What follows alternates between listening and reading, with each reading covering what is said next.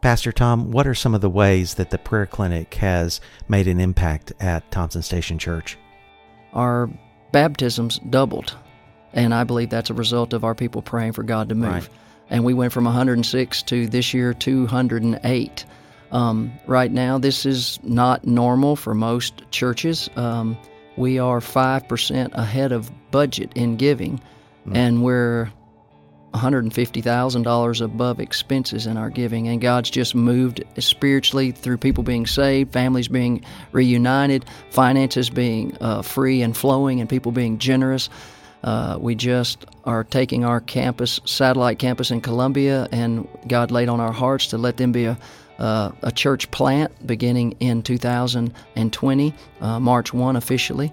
But our church just gave them a $1.8 million building, which God provided to us debt-free, because in one Sunday, 2019, our people gave $500,000 in one Sunday cash to help refurbish a building that we built. So God's just been moving in powerful ways.